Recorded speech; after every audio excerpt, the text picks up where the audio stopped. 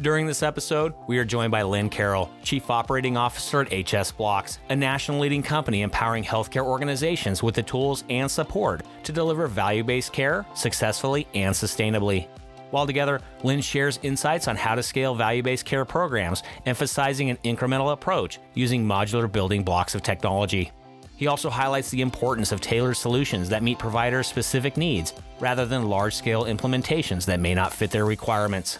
Join us as Lynn discusses his experiences in the healthcare industry and the innovative work being done at HS Blocks to drive value-based care forward. Let's go. Welcome to Passionate Pioneers with Mike Biselli, where we highlight and speak with the innovators, the game changers, and the pioneers who are deeply passionate and relentless in solving the problems our world is facing today. This is your opportunity to connect with and learn from these leaders and to support them on their mission. Perhaps they will soon be hearing your story as well. This is Passionate Pioneers with Mike Biselli. I look forward to having you on this journey with us.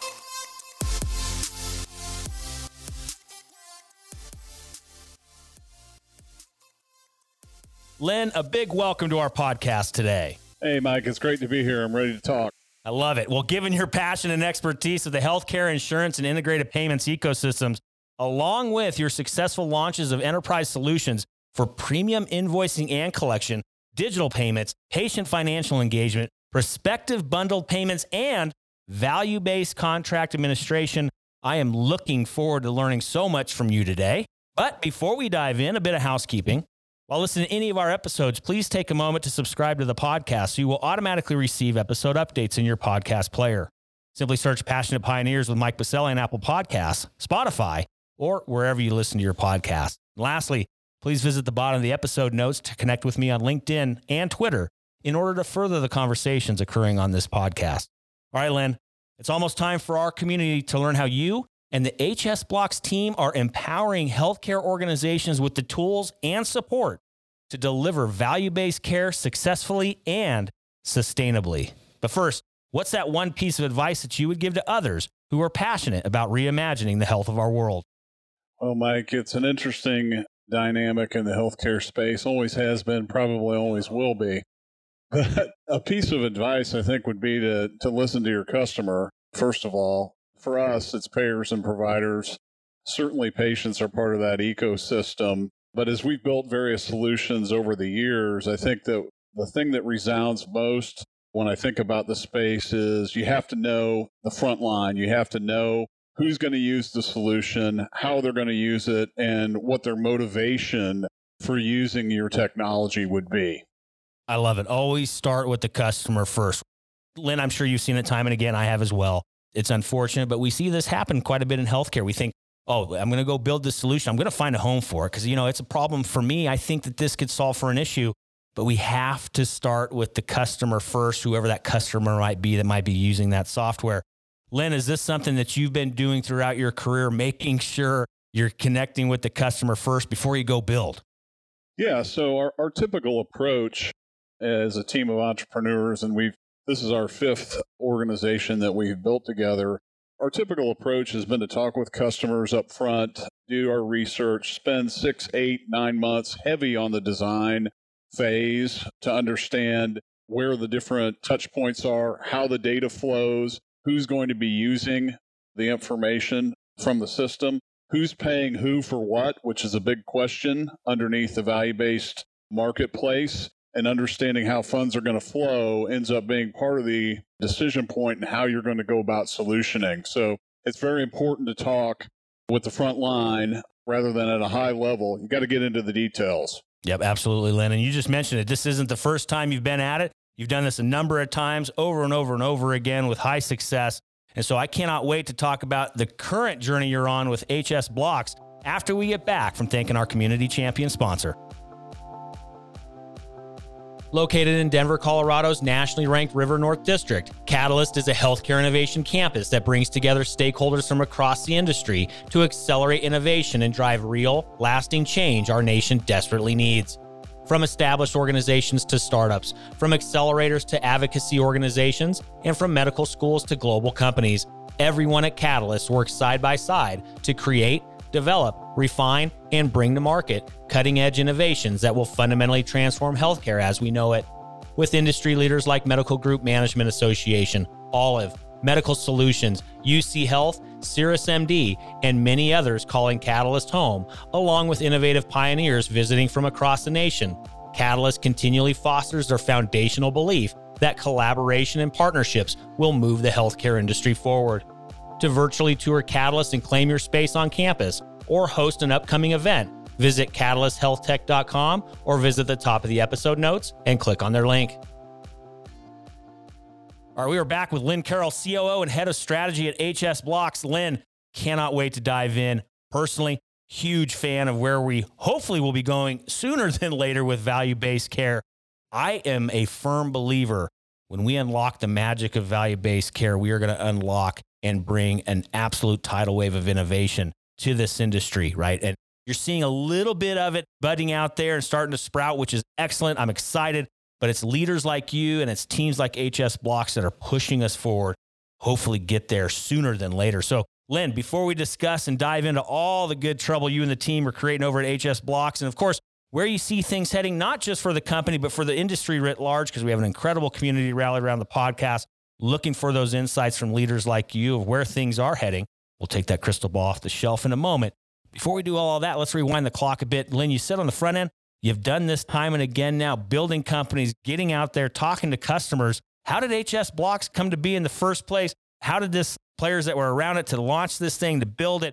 And then, of course, we'll talk current state of how things are going. And again, as I mentioned, we'll take that crystal ball off the shelf. But first, Lynn, rewind that clock. How did HS Blocks come to be in the first place? Yeah, it's a great question, Mike. As a team, we are serial entrepreneurs, so we've done this several times before. We had a couple different exits, one in fintech and one in healthcare about 6 years ago. And my co-founder, Rahul Sharma, and myself got together and said, we would like to build a company together, specifically to go after two particular scenarios. One, what we felt would be a great solution for prospective bundled payments in the healthcare marketplace. And another, which was to build a platform specific to the administration and scaling of value-based programs. A lot of good work has gone in over the last several years in talking about the contractual side of value-based programs, certainly the care management and population health components. But we noticed that there was a little bit of a void or a vacuum with regard to how you would administer and scale these programs. So from our perspective, the initial research we did said there were two solid use cases for us with our background in fintech as well as in healthcare, long-term history in healthcare for me specifically, over 30 years. We thought that we could bring together the correct team to attack those two issues. One, the bundled payments and the prospective nature of moving them to the front end of the process, as well as a platform for administering different types of value-based arrangements. And so we started the company in 2017, quickly did our research and our homework, brought in customers and potential prospects for about 8 months, doing our homework to understand where the bottlenecks were in scaling of value-based programs, what the general consensus was of what the need would be from a solutioning standpoint. And we built two platforms, one for the prospective bundles, one for value-based administration. We ended up splitting the company into two. One was Patient Blocks for prospective bundles, and the HS Blocks company we're talking about today for value-based administration. And we actually exited in 2020 with Patient Blocks to Signify Health. So today, we are solely focused on administering and scaling value-based contracts. Well, that's a heck of a history, Lynn, and thank you for sharing that and setting the stage a bit. So with that, in regards to where we are today, how has it been received in the marketplace? There's a lot of change happening. It's only accelerating, as you and I know, especially with the pandemic, seeing the cracks in the system writ large. It's very exposed and seeing where our problems are. How has the reception been in the marketplace? What has it been like? What's the feedback been like out there in regards to what you and the team are building at HS Blocks? Well, like anything, Mike, when you look at the healthcare environment, it tends to be one that's somewhat cautious. I do see some acceleration going on. So it is taking some evangelism in the market to help folks understand that good contractual thought processes on how programs should be put in place, and certainly folding in also different health equity components that have been front and center for coming out of the pandemic. Those things have been thought through. I think folks see the advantages of value-based programs. I think folks see the potential for different population health initiatives and care management, but there has not been a lot of thought on how you're going to scale these programs. When you see payer and provider convergence around value-based programs, and when we say payers, we're also talking about employers who have a vested interest in improving outcomes and lowering total cost of care, I think you see that there's a gap. And that gap happens to be one that needs to be resolved if we're going to see true fruition of the goals for value-based program development. And also, of course, we are, how do I say this diplomatically, Lynn? We are shackled by old technology and old systems. We are. Right. We are. It just is what it is. Let's just call it what it is. How is that impacting in regards to unleashing this revolution that we all know is sitting there ready to go? And what are you and the team doing to help get the industry, get the players over this shackling of what we have unfortunately have tied ourselves to on the legacy systems? Well, I think folks have made a lot of investment in legacy technology and certainly in business processes around that legacy technology. And so I think part of the fear is that I've got a large sunk investment. My folks know my processes today. And if I make a lot of change or if I make wholesale change, everything's going to fall apart. And I think the thought process often in healthcare is all or nothing. If I can't do 100%, I'm doing anything at all. And I think we need to really rethink that approach and think about it as an incremental approach to scaling these types of programs. After all, CMS itself is looking to get to their goal, I think, is 100% value-based program administration by the end of this decade, by 2030. That's a good goal to have. I think it may be difficult to get to 100%. And certainly commercial and employer-based programs tend to kind of follow that lead in terms of evolution in the market. What we do see, though, is increased interest, certainly coming out of the pandemic, from employers in more direct contracting. Same on the provider side, more direct contracting initiatives, including ACO REACH itself, where providers are now having the opportunity to go and directly contract outside of the traditional Medicare Advantage rail. And so from our perspective, it is incremental, but it's an acceleration that can occur. And so if you look at traditional programs, a lot of folks will say 70 or 80% of our payments are tied to some form of quality or an outcome. Well, those are pay-for-performance programs. They're not more fixed price type of programs where folks are at risk for leakage or for readmission. They are often incentive types of programs. If you do something in addition to an office visit, you close out care opportunity, you get an additional incentive payment. And those are good programs, but they're not risk-based programs. And so the way we look at the landscape is to say, we'll meet you where you're at in an incremental approach. So if you're thinking about taking on risk, or if you've got a decent amount of pay-for-performance business, but you want to go and do some more fully capitated or percentage of premium types of deals, maybe even as far as total cost of care in some scenarios, maybe it's a specialty carve-out, chronic kidney disease, or it could be behavioral health. If you're going to go down that path, our argument is that you will need technology to do that, and that technology doesn't have to rip and replace what you've already invested in. And so how is that response? I mean, because, it's very easy to say, well, I'm just going to continue to do what we've always been doing. What you just said sounds very compelling, Lynn. What's that response been back from the marketplace on the story you just shared? So I think the response for most folks is, how modular are you? So from our standpoint, you can use our entire end-to-end suite of solutions, or you can use the pieces, the building blocks, to start down the value-based path. And so sometimes folks will start with simple payment methodologies. Maybe it's for a particular episode, or it's for a particular specialty type of a carve-out. It could be a per head type of a model where there's minimal risk, but there is some kind of a fixed pricing component. And I think we see folks less apt to take on kind of full bore and more amenable to an incremental approach where they can use pieces of what we do. Some of those examples are for the quality data that needs to be reported under a number of these contracts. Some of that needs to be digitized, maybe buried in charts within free text, or it may be images that need to be tagged and brought into an analytic environment under a population health model. And so I think folks are definitely open-minded with regard to moving in this direction. I think there's an air of pretty significant caution, though, in terms of how quickly they want to move or how much they want to bite off at any one point in time. Yeah, absolutely. And I appreciate that feedback. In regards to, let's also look a little bit, where are things heading, Lynn? Obviously, you mentioned we may be getting to 100% on value-based care by the end of the decade. Fingers crossed. That would be amazing if we did. Yeah, it would be amazing. It would be amazing. Let's take the crystal ball off the shelf.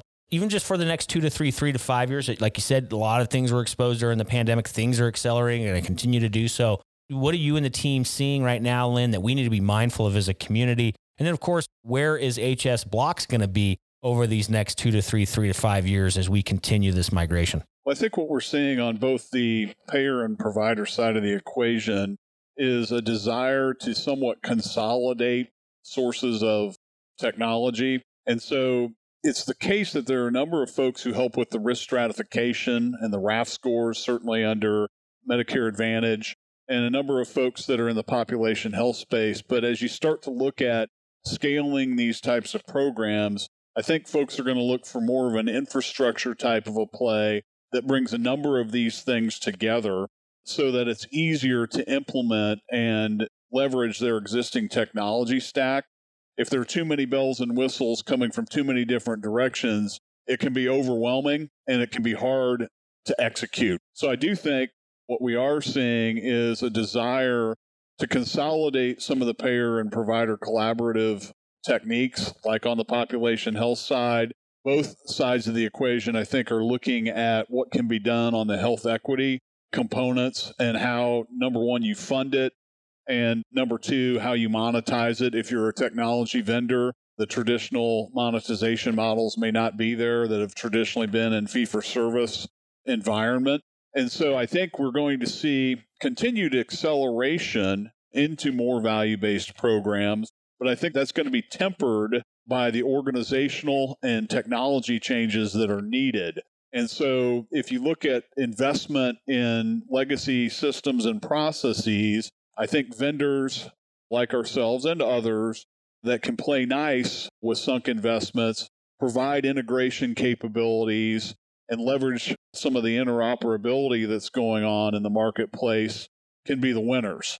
And I think that it's hard to be all things to all people, and it's probably the death knell of a lot of startup types of organizations. And so from our standpoint, we have traditionally tried to be very focused in what we do. And we've tried to be in a model where we can work with incumbents who are established so that folks can more easily use our technology alongside investments that they've already made. Yeah, I think you're spot on, Lynn. That's one thing that we have to be mindful of, especially the innovators that are coming in or have been in this industry that are trying to push the envelope. We have to be mindful of our customers and where they're at. Like you said, these sunk costs, these investments, all of the infrastructure they have in place. As innovators, we just want to think anew, and then it's just all of a sudden it's going to be this new reality. That is not the case, and we have to figure out as innovators, how do we play in that space? How do we meet the customer where they're at and what they need with what they currently have in place? Lynn, let's take a sidestep from HS Blocks and just talk about you personally for a moment, Lynn, in the innovation space. Is that something that you've seen time and again with innovators and entrepreneurs? They just totally sidestep this whole notion of these incumbents and thinking, I can surpass that. It's not going to be an issue because my new shiny object is so needed and so amazing. Yeah, I think it's a hazard that folks need to be aware of, right? Because probably one of the least rocket ship adopters of any industry is healthcare. And I think there's a reason for it, right? One is that we're talking about people's health. We're talking about serious medical conditions, certainly in the chronic disease area, certainly in the acute care area. And wholesale change is difficult when it involves health. And so I think thinking that I've had success in a particular industry vertical with new and avant-garde technology, and I'm going to come into the healthcare industry and do the same thing is a mistake, because healthcare does not play nice with rapid evolution for good reason. And I think the other challenges that can sometimes hold things back are what are the motivating factors.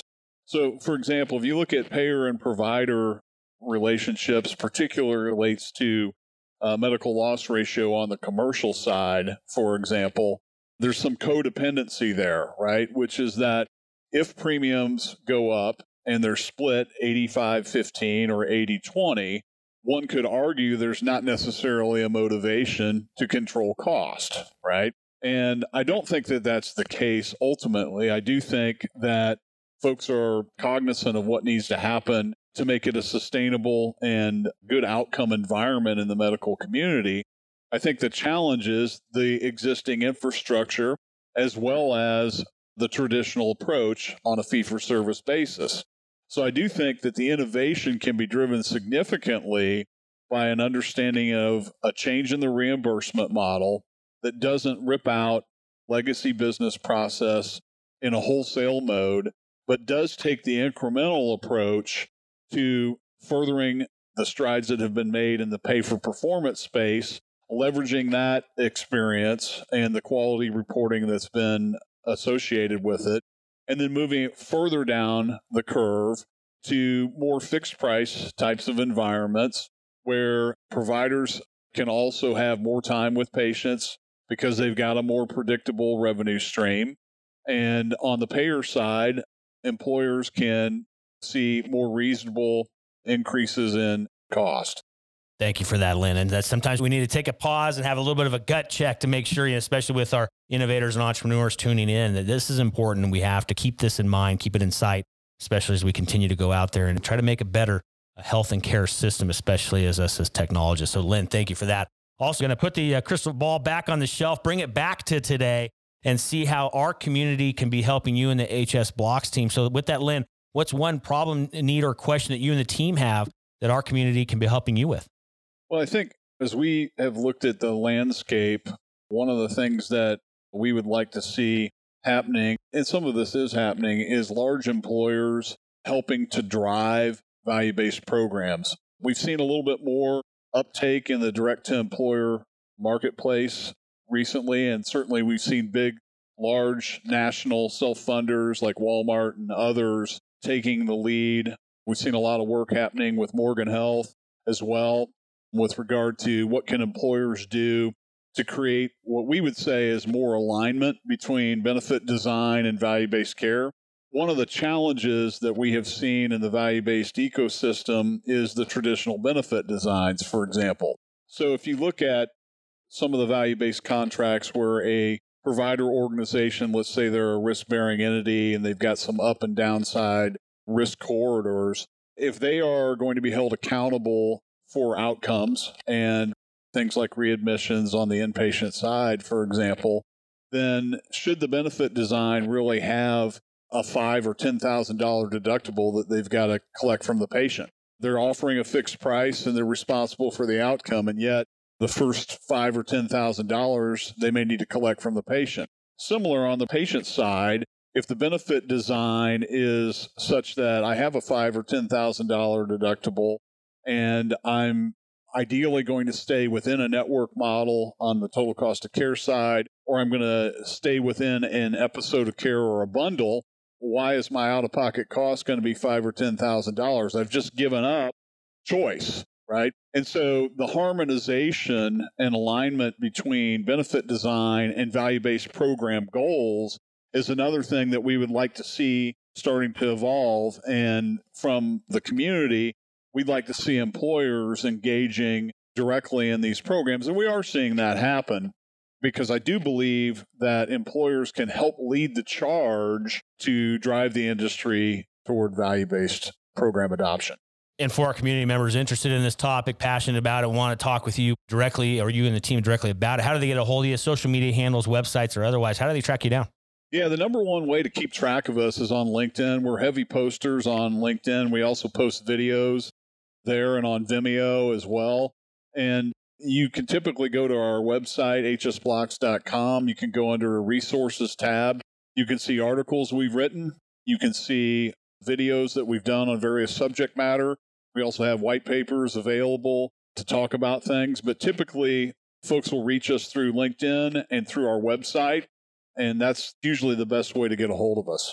Easy enough. And for our community, just simply scroll down to your favorite podcast player. Those contact points will be listed for Lynn and the HS Blocks team. Also, you can head over to our free global online community at passionatepioneers.com. There will be a post for Lynn's episode with all those contact points, as well as an area for you to leave comments, feedback, suggestions, or otherwise. Again, over at passionatepioneers.com. Well, Lynn, thank you so much. We're going to start landing the plane on this episode. But before we put it down on the ground, we got one more piece for you. It's a fill in the blank. I'm a passionate pioneer because? I'm a passionate pioneer because I've been a part of the healthcare ecosystem as a patient, had some early health issues in my life when I was growing up. And as a result, got involved as a patient.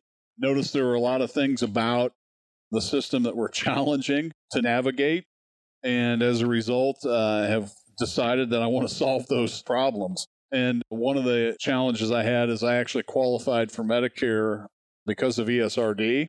And I can tell you, when you're not of Medicare age and you apply for Medicare, it's an interesting dynamic. So it's a hard navigation. And one of the things that I'm passionate about is creating a better navigation system for patients and their families.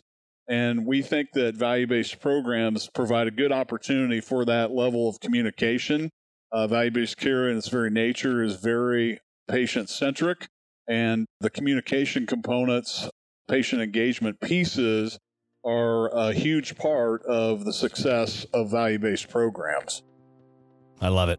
It is amazing when you are directly impacted by it and by the system, what it can do to fire you up to help solve for it. So, Lynn, thank you so much. And of course, thank you for taking a pit stop today to be on our podcast to tell the HS Blocks story and all the wonderful work you and the team are moving forward with the organization. But for now, Lynn, thanks again for being with us today. We look forward to continuing to follow your journey. But for now, thanks again.